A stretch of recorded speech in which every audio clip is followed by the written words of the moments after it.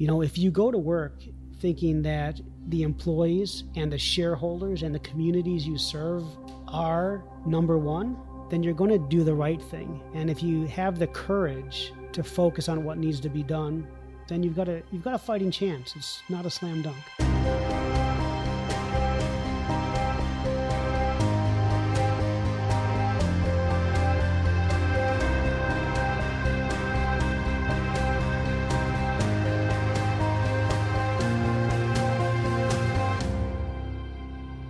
Hello, everyone. Welcome along to People Building Businesses, the podcast from YBF Ventures. My name is Jason Lim. I'm the Chief of Staff here at YBF. And on the podcast, I'll be talking to some of the smartest business people in Australia and beyond to find out how they build their businesses. You can subscribe to People Building Businesses in all the usual places: Apple Podcasts, Spotify, Google Podcasts, and YouTube. Our guest today is Farley Blackman, the CEO of YBF Ventures. Farley has worked in senior management roles in huge companies like GE, Motorola, and BP, even becoming one of the top 100 employees within BP and one of their global heads of functions. Pretty impressive for a company that employs close to 100,000 people all up. He's also got an entrepreneurial streak, previously founding his own consultancy, Stratagem Corporation, in 1999, and then founding Far Black Limited after BP, where he focused his endeavors on entrepreneurial efforts in the more artful and creative industries, such as restoring and operating the Lunenburg Opera House, running an art gallery, and focusing his efforts on nature conservation. Pretty cool story. He took over as CEO of YBF in October 2017 and has overseen our growth since then. And we reached a big milestone in July, opening our new space in Sydney. If you haven't checked it out yet, head over to our website. I'm really excited for this. Farley brings a lot of experience, interesting stories, and has experienced both running large companies and small startups. So let's talk to Farley. Farley, welcome to the podcast. Jason, thanks for having me. I appreciate it. First off, I'd like to call out the obvious. We obviously work together in the same company, so you might be rehashing some of the stories that you've already told me. You might be sharing some of the stuff that you've told the team. But for the listeners out there, I think it's going to be really interesting to hear some of the stories that you've previously shared. So calling that out first and foremost of all. Sure, and I think it's a challenge for you to try to get some new stories out, isn't it? Well, we'll try having some fun. Good. Look forward to it. So first off, I ask my podcast guests the same question every single time. Tell us more about your upbringing. Where did you grow up? Talk to us about your parents. I guess we want a picture into your upbringing and what's made Farley the Farley he is today. So I was born in New York City to parents that were in the arts area. So my mom was a ballerina and actress on Broadway, and my dad was an art director and set designer on Broadway, then TV, and then big movies. As a lot of people did back then and probably still do today, folks get kind of tired with the New York scene at some point in their lives, and they move to a small rural state of Vermont or New Hampshire or Maine to change life. So early on for me, I moved to Vermont with my family, obviously, and I grew up in a very rural setting in Vermont while having parents that were kind of bridging rural Vermont, which is a state in New England, in the U.S., and the big city of New York and the arts and entertainment that came with it. So I think it's that kind of eclectic background with a view to both big city and lights and action with, running through the woods and going fishing and playing baseball with neighborhood kids. That's kind of led me to kind of have a life of two sides, I'll say. That's really cool. And growing up, did you ever imagine that you would be running businesses instead of being in the arts like your parents? Gosh, I'm not sure I really even thought about it, to be honest. Looking back, I don't think I ever really had a formal plan of exactly what I wanted to do. So I'm not sure the arts were ever in the cards for me. I'm really more of probably an introvert in most cases than an extrovert. So the business side of things probably is more natural. So growing up, you sort of grew up in this household full of arts, full of culture, full of the parents in the entertainment industry. what was the switch for you where you kind of went, okay, this is the path I want to take. It's not going to be the same as my parents. Was there ever a moment where you sort of went, okay, business is for me and you want to focus on that rather than being in the arts? Yeah, probably. It's funny, actually. The one time I was in the arts professionally, I would say, was probably the switch to business. So Right. I ended up on a set of a movie some time ago, visiting my father, and I got offered a job by the producer and the director of the film. And I said yes, and I really had no idea what I was doing. But I became a department head on a film called What About Bob, which starred Bill Murray and Richard Dreyfuss. Just a pretty big film. That's Yeah, all. No big deal. right place, right time, and the willingness to say yes, which I think is probably something that's defined my career.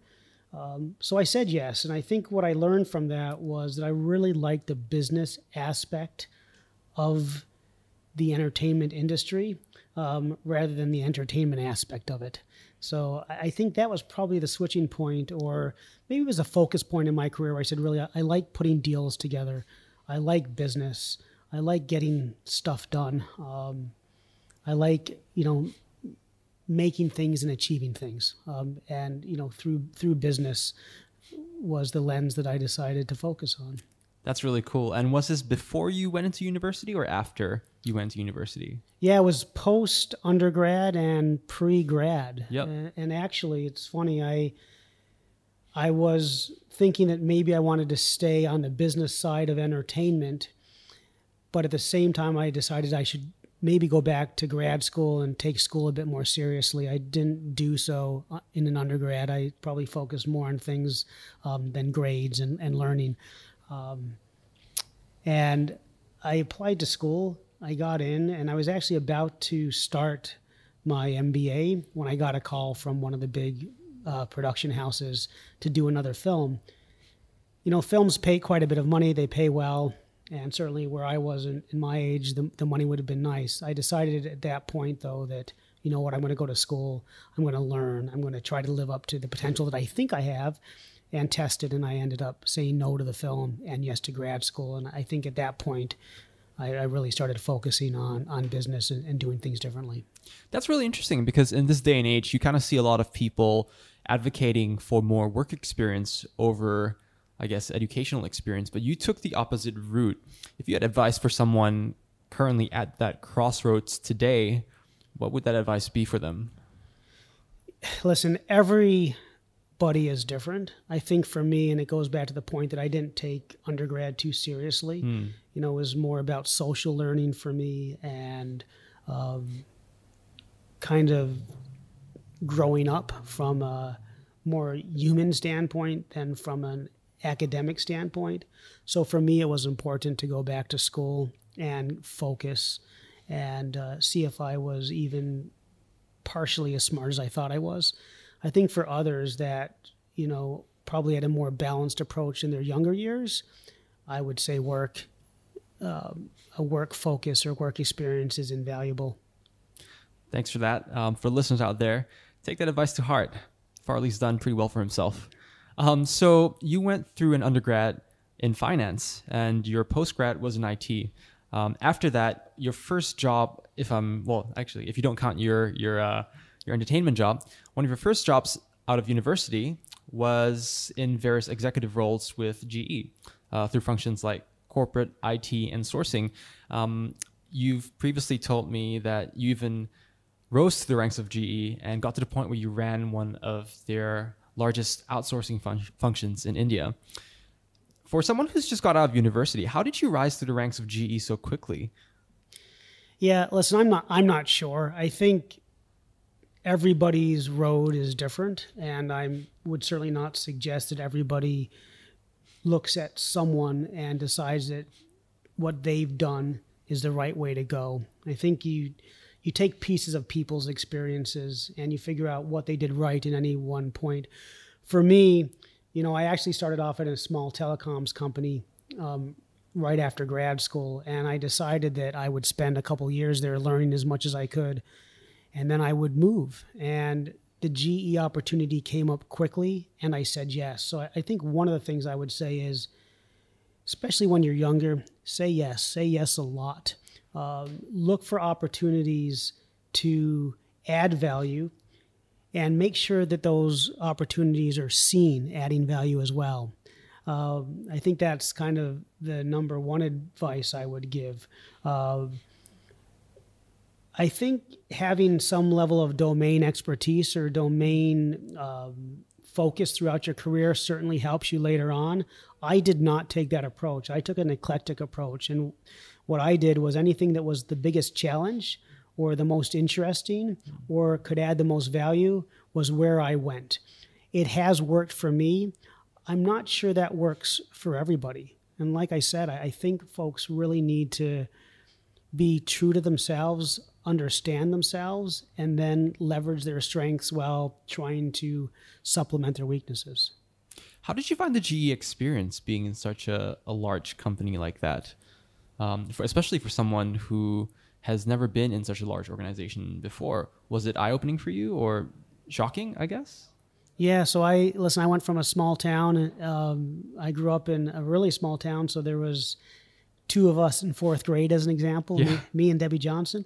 And I went to a small company when I left grad school, so GE was certainly amazing. And what was exciting for me was just the amount of opportunity, the amount of learning, the amount of incredibly bright people. And again, that works for some people and it doesn't. I soaked it all in, and I just loved every minute of GE. It wasn't easy. My last year at GE, I think I spent 4 days at home. The rest of the time was on the road. Wow. So, that's ultimately why I left GE. It was time to do something different. But, being able to have different opportunities present themselves and being open to saying yes, I think made my experience of GE invaluable. That's great. And before we move on, what would you say was the highlight of your time in GE? Any interesting stories to share with the listeners out there? Yeah, gosh, I'm not sure. I think the amazing thing about GE during the time that I was with GE is you could really make your career if you were willing to step up, if you were willing to show value, if you were willing to think big and then deliver bigger. You were noticed. So it was, I'd say, the truest form of meritocracy that I've seen anywhere. To me, that was amazing. And because I said yes, and fortunately I was able to deliver, I ended up in some pretty, unique opportunities. Certainly one that comes to mind was working with the Palestinian Authority and the Israeli government on trying to figure out how commerce could drive peace across the Middle East, specifically in Gaza and the West Bank. Not an easy thing, but to find yourself in that position in your late 20s, meeting with the heads of both governments was pretty remarkable. That's pretty cool. That's a great story. After GE, you left and then started your own company, Stratagem. What was Stratagem all about, and what was your catalyst for starting your own company right after GE?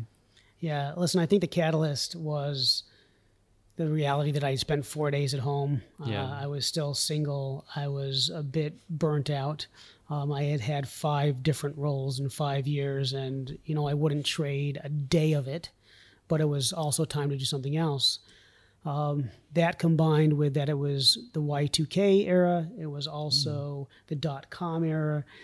You could pretty much write a note on a napkin and start a business pretty easily. So it just seemed like the cards were aligned to do that. So I guess I got off the corporate rat race and entered a different kind of race as trying to run a small company. So your first time starting a company, what were the early days of that like? Was it scary for you? Yeah, maybe not scary enough. We did really well. We ended up with customers quite quickly, and we ended up with 7 figures of revenue in the first year, Wow. which, back then was saying something. I was able to hire some amazing people. With that said, the biggest mistake I made was that I didn't, make notes on that napkin I talked about earlier, and I didn't go out to Silicon Valley or somewhere and raise money. So we grew that business through organic growth. And the lesson that I learned in that was that growth is extremely expensive. And growth actually is what kills most small companies. and it caused us to struggle. So as we grew and we went from $1 million in revenue to $2 million in revenue, we started to need more capital in order to grow further. And by the time we did want to raise money, everything had kind of crashed around us. The NASDAQ had crashed, and the world was in a very different place. So take us back to the time where you started noticing the bubble popping in the dot-com era. A lot of entrepreneurs these days haven't lived through that. What was it like when that bubble burst for your company and for the companies around you? You can just imagine that scene of pandemonium and shock as that happened. Yeah, I'm not sure I saw the full brunt of it. I decided to base the company in Vermont, which again is a small rural state in New England. So it's not an obvious place for a tech company to be. We were a company that focused on offshore outsourcing, so helping bigger companies leverage lower cost centers for work. At the time, there was really not enough folks doing IT in the U.S., so not only could you access lower cost individuals, but you could actually access a talent that you needed, which is actually more important. So sometimes whether the talent's 20, 30, 40% less is a lot less important than actually having the talent when you need to drive a business. So we had good customers, but how the downturn affected us was really the ability to raise money at the time. And I decided to actually go back to the corporate world and leave the company to my employees, which they carried on for almost 2 years, before they decided to close the company. Right. And that's when the Motorola opportunity came up and you stepped in as the deputy CIO. I noticed here that you were with Motorola for a short amount of time. I was. Yeah. What was your role within Motorola? What did you see? Was this around the time where Motorola started to rethink mobile phones, and what was your role in all of that? Yeah, I joined Motorola. It was actually an ex-colleague of mine from GE that had just joined as a CIO of the mobile phone division, or the cellular division, as we call it in the U.S. Yep. And he brought me in as his heir apparent. Unfortunately, he got removed from the company soon after I came, which didn't really bode well for someone to be brought in by an individual that leaves. Right. But I stuck it out for, I think, almost a year and a half. We ended up consolidating a lot of the Motorola offices, which were really important. The company went from about 150,000 people down to 50,000 people in a short period of time. The company had always been a very creative company, and the engineering side of Motorola was certainly impressive. But some of the things that the engineers developed, such as digital technology, were decided that there wasn't a business case for them, which obviously we know is an unfortunate decision. Color screens were another one. So there was a number of challenges in the world at that time. There was a number of environmental challenges. Motorola had its own challenges, and then I, as an heir apparent to someone that was let go, was an even bigger challenge, or certainly a more direct one personally. So I think I learned a lot at Motorola.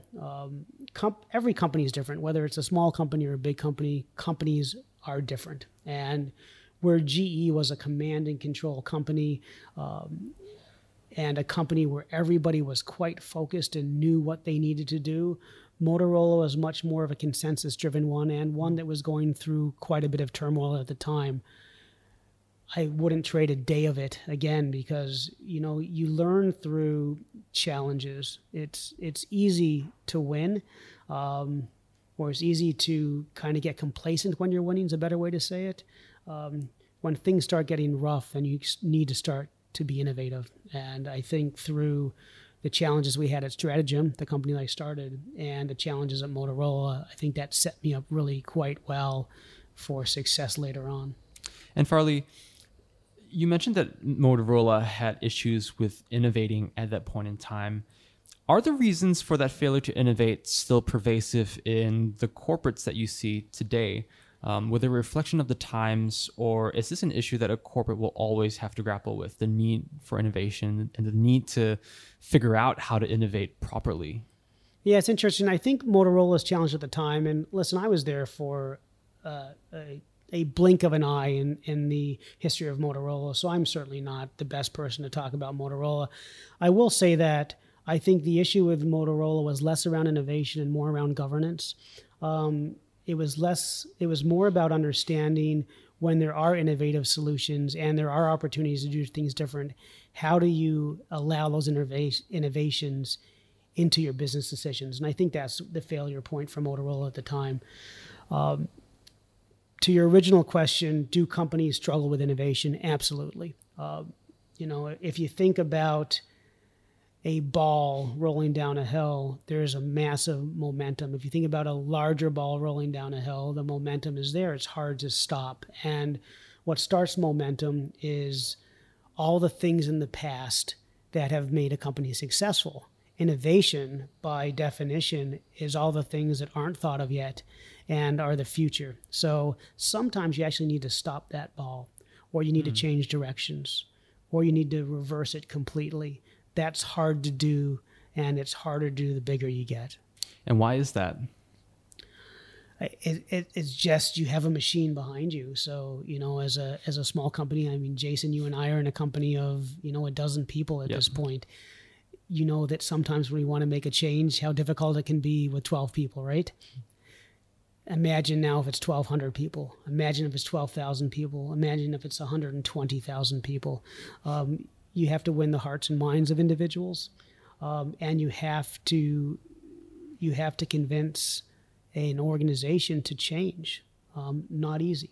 And I guess you took all that learning from your various roles to what is one of the culminations of, and one of the bright spots of your career, which is 13 years at BP.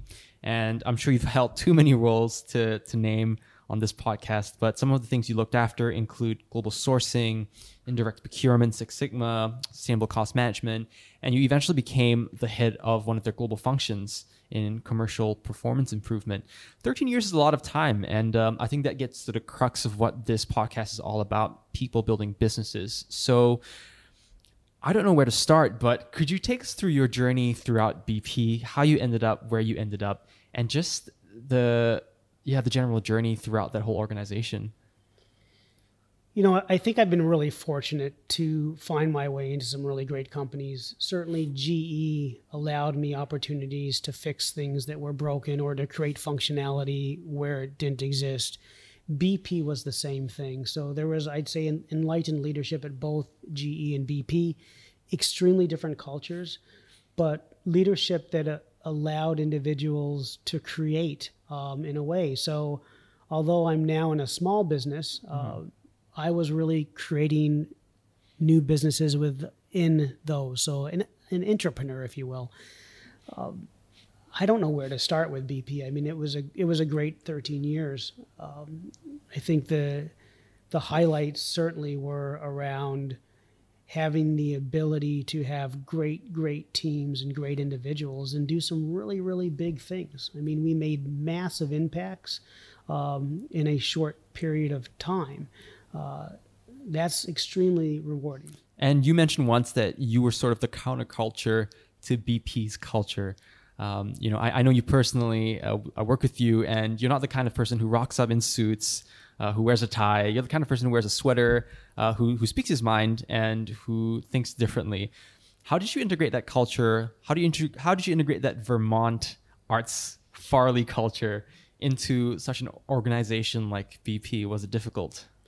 Yeah, it's extremely difficult, and I don't think you ever fully integrate it.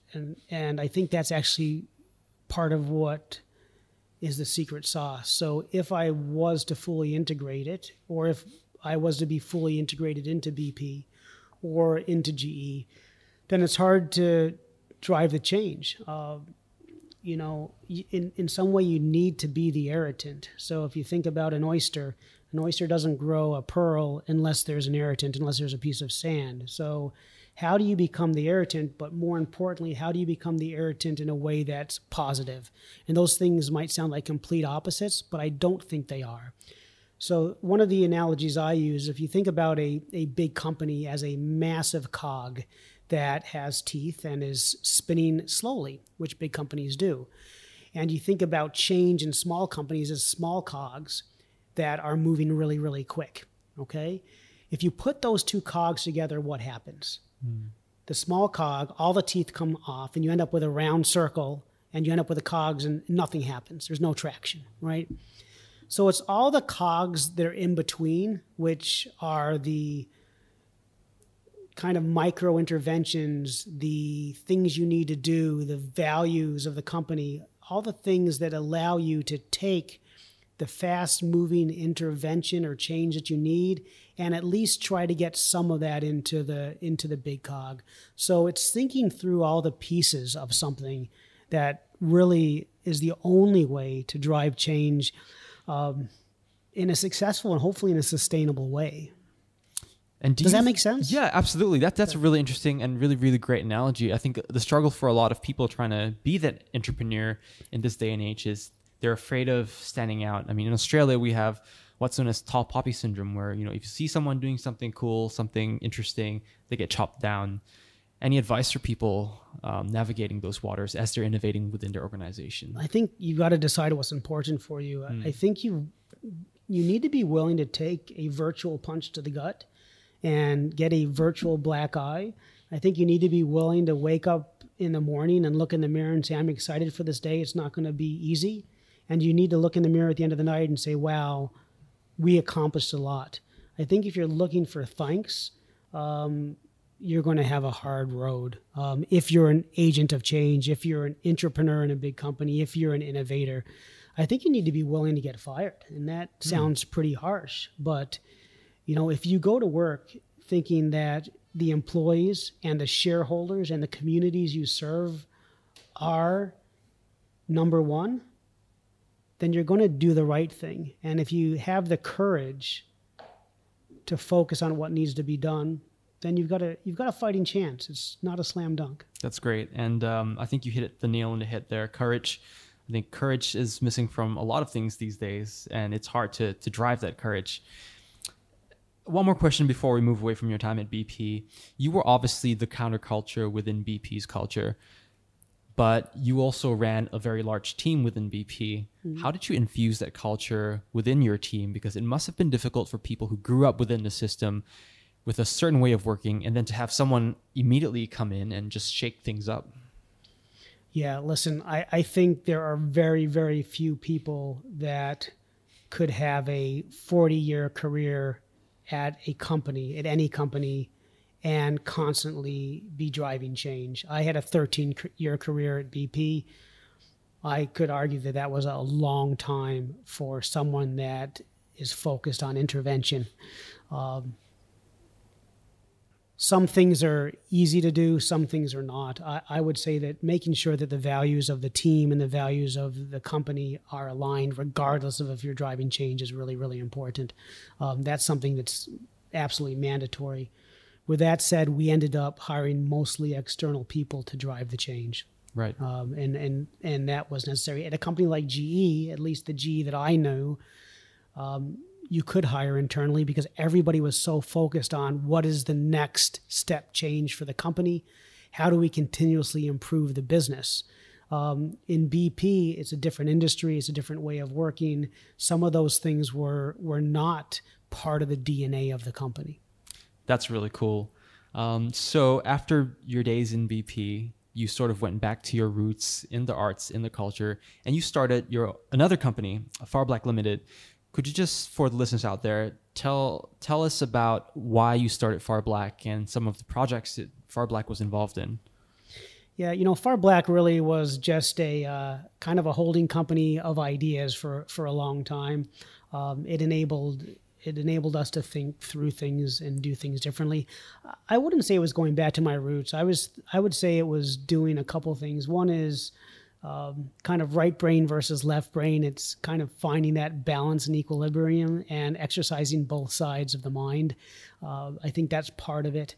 I think the other part of it, quite honestly, was giving back. So, I worked for very large companies. I had roles that some folks would not want to take, whether that's, focused on global sourcing, or whether that's working for big industrial companies, or whether that's working in oil and gas. So I wanted to make sure that, much like my focus on balance and thinking about big, bold actions and sustainability in the corporate world, and how do you take a bold thing and make it last for a long time, I wanted to find that balance for myself. So, giving back to the environment, giving back to the arts.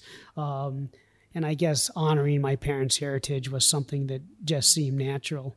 Again, I'm not sure it was really a well thought out plan, but it was a needed break and a needed different focus after 13 years of traveling around the world. And how did you first hear about YBF as you were running Far Black? And what made you decide to eventually take up the role of CEO of YBF, which for the listeners out there was on the complete opposite side of the world, with Far Black operating mostly in the UK and Nova Scotia, and YBF being here in Australia? Well, fortunately, I met one of the founders back in 2009 at Stanford. We both attended the executive program, and we stayed in touch over the years. In some of my visits to Australia for other work, I would come by and see what York Butter Factory was up to, and usually was for all of about 5 minutes and maybe some ribs and a drink, but stayed in touch. And as York Butter Factory, started to change directions, brought in an external chairman, and decided it needed an externally focused CEO, I kind of got interested. And after 2.5 years in Nova Scotia, and after 15 years in London, spending time between both, both my wife and I were up for a change. So it just seemed to align. I had a lot of fun in the arts, having restored a heritage opera house, and having started an art gallery, and having published a magazine. All fun things, I would say. Cool stuff. All cool stuff. I would say not very economically rewarding. A good drain of cash. I'd say the art gallery was actually quite successful and commercially successful, but it was time to do bigger things and probably go back to some more of my business roots. Listen, Australia is not a hard place to want to come to, so that was the easiest of the decisions. That's amazing. And as you were deciding whether or not to take the role with YBF, did you have any prior experience or understanding of co-working spaces and innovation hubs? Have you seen that previously in your career?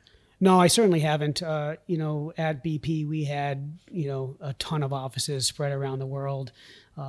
So I hadn't experienced this.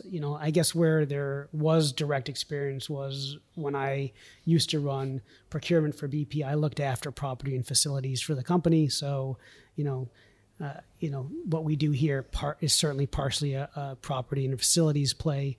Having run the Opera House, having organized and hosted massive events, and having run basically a massive space, I guess gave me some indirect, if not direct, experience. But no, this was a new space, and probably a bit surprising, my first day here. Yeah. And, going back to that again, your first day here, I've been with YBF since 2012, and I can confidently say that YBF's growth only really, really started the moment you took reins as CEO of the company. And that was quite a shift for the company. I think, we were one of the first, YBF was one of the first co-working spaces in Australia, one of the first ones to do corporate partnerships, but we never really scaled to the extent that we are today. So as you came into the company and as you looked at where the YBF of the past was, what was your headspace at in terms of what needed to happen for the company to grow and to scale? Because I could probably say that we weren't ready for that growth when you came in, but we certainly are now. So how did you bridge that gap for the company? Yeah, listen, let me start off and talk about what was so exciting and what was done so well at YBF. So YBF started in 2011 with an idea that really hadn't made its way to Australia, but was certainly chugging along in the US and accelerating quickly. So, Darcy and Stu, the two founders, started a very small fund of $3 million and needed a place to host their investments. It was that simple. Darcy, Stu, and yourself, Jason, took the company to a place where not only was there a focus on startups and helping them to scale, but on helping corporates to innovate. It was done out of a very, very small space, and I would say it was done in an ad hoc manner. That works for a certain amount of time, and then it needs to change. So YBF's no different. The YBF today is no different than any other company. Companies go through cycles where they kind of accelerate, which York Butter Factory did, and then they plateau and potentially decline unless an intervention is made. This goes back to my earlier comments around interventions and the need for them. What York Butter Factory was no different. So when I came in 2017, the ideas and the foundation were all there, but they were plateauing, and in reality they were declining. All right, and it needed a bit of an intervention. It needed a bit of a catalyst for change. It probably needed a bit of an irritant. And I guess I served that role. We made some tough calls very, very early on. So I came in here in mid 2017.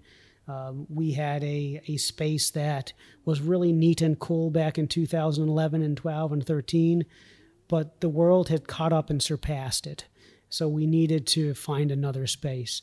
Like most small companies, capital is the biggest challenge. And as I said, I think early in my days with Stratagem, if you don't have cash and capital to grow, growth actually kills you and you suffer for it. York Butter Factory at the time was in that place. So we had to make some courageous and brave choices, which we did. We acquired a business called Team Square, which enabled us to grow our footprint by 6 times, to grow our membership by 10x. It enabled us to approach the government and secure a grant that was in the works. And it set the tone for a different company, and therefore the name from York Butter Factory to YBF.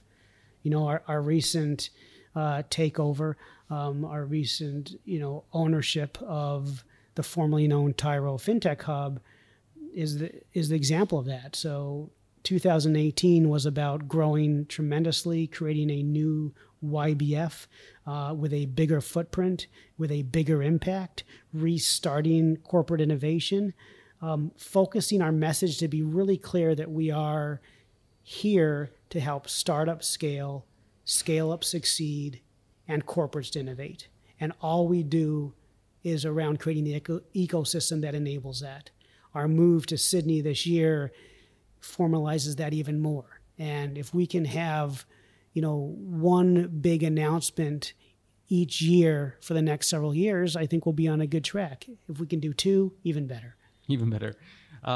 One of the things that I think you've really encapsulated that really well. One of the things that you've done for YBF is that you're a problem solver, essentially. You get down to the root of things. You find a way to solve problems, whether the problem is growth or whether the problem is culture. You somehow manage to distill that into something that's really manageable for a company, regardless of its size, whether it's a BP or a YBF. How do you approach that problem-solving methodology in your head? Yeah, listen, I'm not sure there's a specific formula for it. I think you just need to cut through the crap pretty quickly. I think if you think there is a sacred cow or a sacred part of the business, whether it be big or small, then you're going to start to ring fence what you can and can't do. You need to quickly identify where the problem areas, and you need to be decisive. You need to make the choices quickly and get into action. I think it's too easy not to. Yeah, and one of the things you do really well is you're incredibly transparent as well. I think anyone who's dealt with you will know that you're extremely straight to the point, but I'm sure that also shapes people the wrong way sometimes. So it takes a bit of adapting for a lot of people to get used to, but has that always been your approach to things? Yeah, listen, I am absolutely transparent. I would say it's a strength, but it's also something that can be quite challenging. So listen, I think you and I had some challenging in the beginning, right? I'm not sure you were ready for the transparency that I brought on. Was I, Jason? No, I was not. There you go. Transparency in action right here on the podcast. Yeah. So I think what transparency does, and I don't pretend that I'm perfect at it at all. But I think what transparency does is it gets the real issue on the table really, really quickly. And then it allows people to solve for it. It's not always comfortable, but it's in that discomfort that a breakthrough can be made. And that's my philosophy. I thought about this long and hard. As I went through BP, My transparency is not a natural fit to a company like BP. I mean, BP started off as a British part of the British government, right? And for folks that have spent time in Britain, it is a reserved society. I'm not a reserved individual. So I had to think through, how do I want to drive the changes that I want to, and what am I willing to fail at, and what am I willing to succeed at? And at the end of the day, I thought it's really important for me to be authentic to who I am as a person. And one of those things is putting it all on the table for discussion. It means I need to listen as well. And, I think I do okay at that. I could probably do better. But getting issues on the table so that we can all try to find a solution for it allows companies to move at pace and tackle the real issues. I mean, one of the things I use as an analogy as well is, if you're an alcoholic and you don't admit you're an alcoholic, you have no chance of fixing that disease, okay? And it's when you admit you have a problem that you can actually go after and solve the problem. Too many companies don't admit they have a problem. And why do you think people struggle to be transparent? Because it sounds logical when you're explaining why you're transparent, but in the real world, a lot of people still struggle with being honest, with being open, especially in a startup world sometimes, where you kind of have to put on this facade of success and growth. It's hard to sometimes admit that you're struggling, or to admit that there are issues on the table. Why do you think people struggle through that? I don't know. Listen, if you live in a two-dimensional world, it's impossible to know there's a third dimension. And I think for me, I'm transparent. So it's kind of hard for me to get my head around that people aren't. Now, with that said, I'm certainly smart enough to realize that most people are not as transparent as I am. I guess I've got a bit of a personal risk profile that allows me to be transparent and allows the positives to come from that, but also allows the negatives to come from that. It's not for everybody. A lot of people need the safety and security of the status quo. What gets me up in the morning is actually what's beyond the status quo. What could something be like? Talking a big game and self-promoting is absolutely boring to me. I would much rather have our customers, have our partners talk about our successes than us. And I think the only way you allow that to happen is by being transparent, figuring out what's broken, helping to fix it, and winning. And I think winning is great. Let's let other people talk about us winning rather than us. That's awesome. And great advice for listeners out there as well. One of the things that YBF does is YBF describes itself as an innovation hub that's beyond co-working. What does beyond co-working mean, and where does beyond co-working fit within the broader market, whether it's co-working or corporate innovation?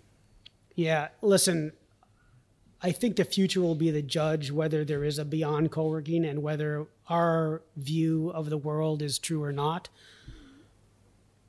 Our belief is based on the following, that early on, there was a single relationship between tenants and landlords. That's the traditional way a business worked in a space. Regus came around and created version 1, if you will, which was the serviced office approach. It allowed the variabilization of office space. WeWork, we like to consider as version 2, all right? And they are focused on co-working. And what is co-working? It's really around community. We believe WeWork's approach is a passive community. I think they would probably differ with my definition of that. But, the belief that there's a kombucha tap and that kombucha tap creates magic is probably a bit of a fallacy, and I think it'll change over time. Version 3 of co-working, if you will, and what we like to call beyond co-working, is instead of a passive community, it's an active community. How do you actively encourage things to happen? How do you facilitate and co-create? How do you curate conversations? How do you actively put businesses together rather than believing that grabbing a beer around a common kitchen is enough? we don't believe it's enough. We staff at multiple levels of a co-working space. I'll go back to what I said earlier, is that we are here to help startups scale, scale-ups succeed, and corporates to innovate. You only do that by actively managing the relationships, the interactions, broadening the ecosystem well beyond the walls. We have 3,100 square meters of space here in Melbourne. That's interesting. What's really more interesting for us is 3,100 square meters of space allows us to have 75 companies that call YBF home, allows us to have 400 members that come in on a daily basis or certainly call us home on a membership level, and allows us to have an ecosystem of 49,000 people. So our growth strategy, imagine if everything was 10x that. So instead of 3,100 square meters of space, again, the least important number here, what if it was 31,000 square meters of space, which is about 330,000 square feet of space, mouthful. Imagine if we're able to look after 750 companies, 4,000 members, and an ecosystem of 500,000 people that interact with and help us help startups to scale, scale-ups to succeed, and corporates to innovate. That's really the goal of YBF, and that's beyond co-working. And when you say active community, what do you mean by active community? What role does YBF play to really catalyze those interactions within the community? It's a variety of things. It's not one thing. It can be really as light as doing what every other co-working space does, which is to provide some passive ways for people to interact. Okay, the difference we do even in those passive events, if you will, is that because we have more people, we are able to be there present and actually encourage people to talk to each other. Okay, rather than just putting 10 people in a room and walking away, we put 10 people in a room, but there's 2 or 3 of us in addition to those 10. That makes a big difference. If we know that a startup is looking for a raise, then we will start to make introductions to investors, to other companies that can help on the journey. We will take a founder that has never done a raise before and make sure they are able to talk to 1, 2, 3, or 10 other founders that actually have done a Series A, B, or C. So it's those active activities. It requires a bigger staff. But it fundamentally provides a value add that doesn't exist elsewhere. That's cool. And was this what you envisaged yourself doing when you first took over the reins of YBF?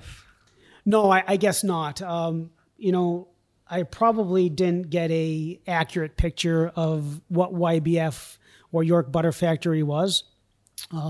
So we had to quickly, I would say, relaunch, which we've done. And thanks to you, I mean, you're key to this. You've been here since 2012. You provide a bridge to the history and the foundations and everything that has made York Butter Factory, now YBF, a known commodity and a respected business. And it's thanks to all the new people, Joe behind the cameras here is one, that actually are taking us to the place we need to be. But gosh, it'd be boring if that wasn't the case, wouldn't it? Yeah, absolutely. And I guess that's a good segue into my next question. You mentioned, that this isn't just a one-person effort. This is a team effort. And having run teams across large organizations and startups, what are some of the common ingredients to creating a high-performing team?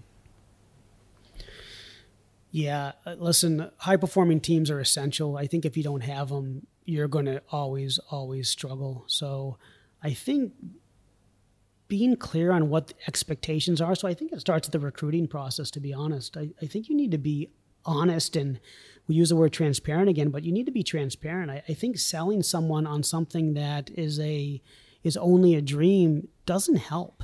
So, and I'll use my BP days when we were going after really big challenges and problems in the company, and we were the countercultural element to it. My recruiting pitch sounded more like a recruiting pitch for the U.S. Marine Corps. The U.S. Marine Corps, for those that don't know it, had an advertisement that said "the few, the proud, the Marines," and it had a bunch of people working really hard and pictures of boot camp and all these things that were difficult. And when I recruited people, I said, listen, this is going to be tough. If you are up for a challenge, you're the right folks. If you are able to live with ambiguity, then great. If you want a structured, standard, status quo role, this isn't for you. If you want an easy life, this isn't for you. If you want to do something exceptional and you want to be exceptional, then come to us. I'd say that's the same thing in the startup world. If folks aren't willing to step up, stand out, do things differently, they're not right for most companies, especially ones that are trying to scale, trying to grow, trying to innovate. And that's the culture that I've always looked to build. So, building a high performance team starts with those expectations. In the recruiting cycle, I think where we've fallen down, and whether that be at YBF or BP or any other company, is when those expectations either aren't set or they're not heard. It just doesn't set up the right solution. I think once folks are recruited in, then it's a balance. It's a balance of a bit of tough love with certainly acknowledging wins, while at the same time always looking to improve and think better. I think for me, because I am as transparent as I am, and that can be seen as being quite tough, it's really important for me to surround myself with balanced leaders. And I think that's the case for anybody else. So if you're on the other side and you are a much more quiet leader, a more thoughtful leader, someone that is more risk adverse, then you need to surround yourself with team members that are willing to take the risk or take the hill on your behalf. So it's finding that balance in teams. And I think we're in a good place with YBF. The team has changed completely since I took over. Jason, you're here. I am. and the rest of the team is new. We're now 55% female. We're actually 11 people. Our 12th person is on sabbatical right now. Out of those 11 or 12 people, depending on how you measure it, we come from 8 countries. We speak 5 languages, and we're 50 to 55% female, whether you're counting Darcy or not, who's in the Amazon right now. And YBF is obviously going through a period of growth right now. YBF is now in Sydney. Could you talk to us a bit about the move into Sydney and what that means for YBF? Yeah, Sydney's always been important for us. So growth is important, and it goes back to my earlier comments that it's not about the square meterage or the square footage. It's not about the number of floors. It's not about the number of sites directly, but indirectly, all those things enable us to look after a larger number of companies, a larger number of members, and create a larger ecosystem in order to drive success, to drive scale, and to drive innovation. Sydney was always going to be important to us. We did a pilot earlier on. We learned a lot in that pilot. And, in 2019, we were ready to do it ourselves, which is why we waited and why we executed upon the Sydney space we have now. Sydney gives us a 38% increase in size and therefore a 38% increase in number of companies we look after. We have a long-term strategy. I guess, again, time will be the judge whether we are able to execute on it or not.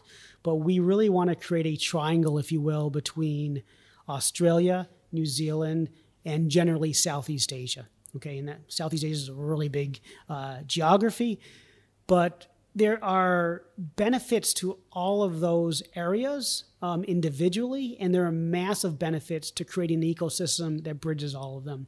So our goal is to be in Melbourne and Sydney, potentially places like Brisbane. We really want to be in New Zealand, Auckland, and likely Wellington, and whether it's Singapore, KL, Jakarta, somewhere in Vietnam, Thailand, all of those things, or some of them individually, that is the future strategy of this company. That's great. And before we wrap up, I have one last question for you, Farley. Sure. If someone wanted to learn more about YBF, if it was a startup looking to scale, or a scale up looking to succeed, or a corporate looking to innovate, or even just anyone who's interested in YBF, what should they do to reach out? Well, listen, you can reach out through any number of ways. We're all really active on social. This podcast is, our commitment to getting out there and being heard and being visible. We're all on LinkedIn. We have a website. Our contacts are all on that. I'd say just reach out. Just come in and see us if you're in town, or send us an email, or any other way you want. We're here. That's great. And Farley, I learned a lot of new things from you today on this podcast. So, you can always expect a nice surprise. So thank you for being on the podcast. Thanks, and Jason. For listeners out there, stay tuned to watch how YBF continues to grow. Thanks for listening. Thank you. Thanks so much for listening.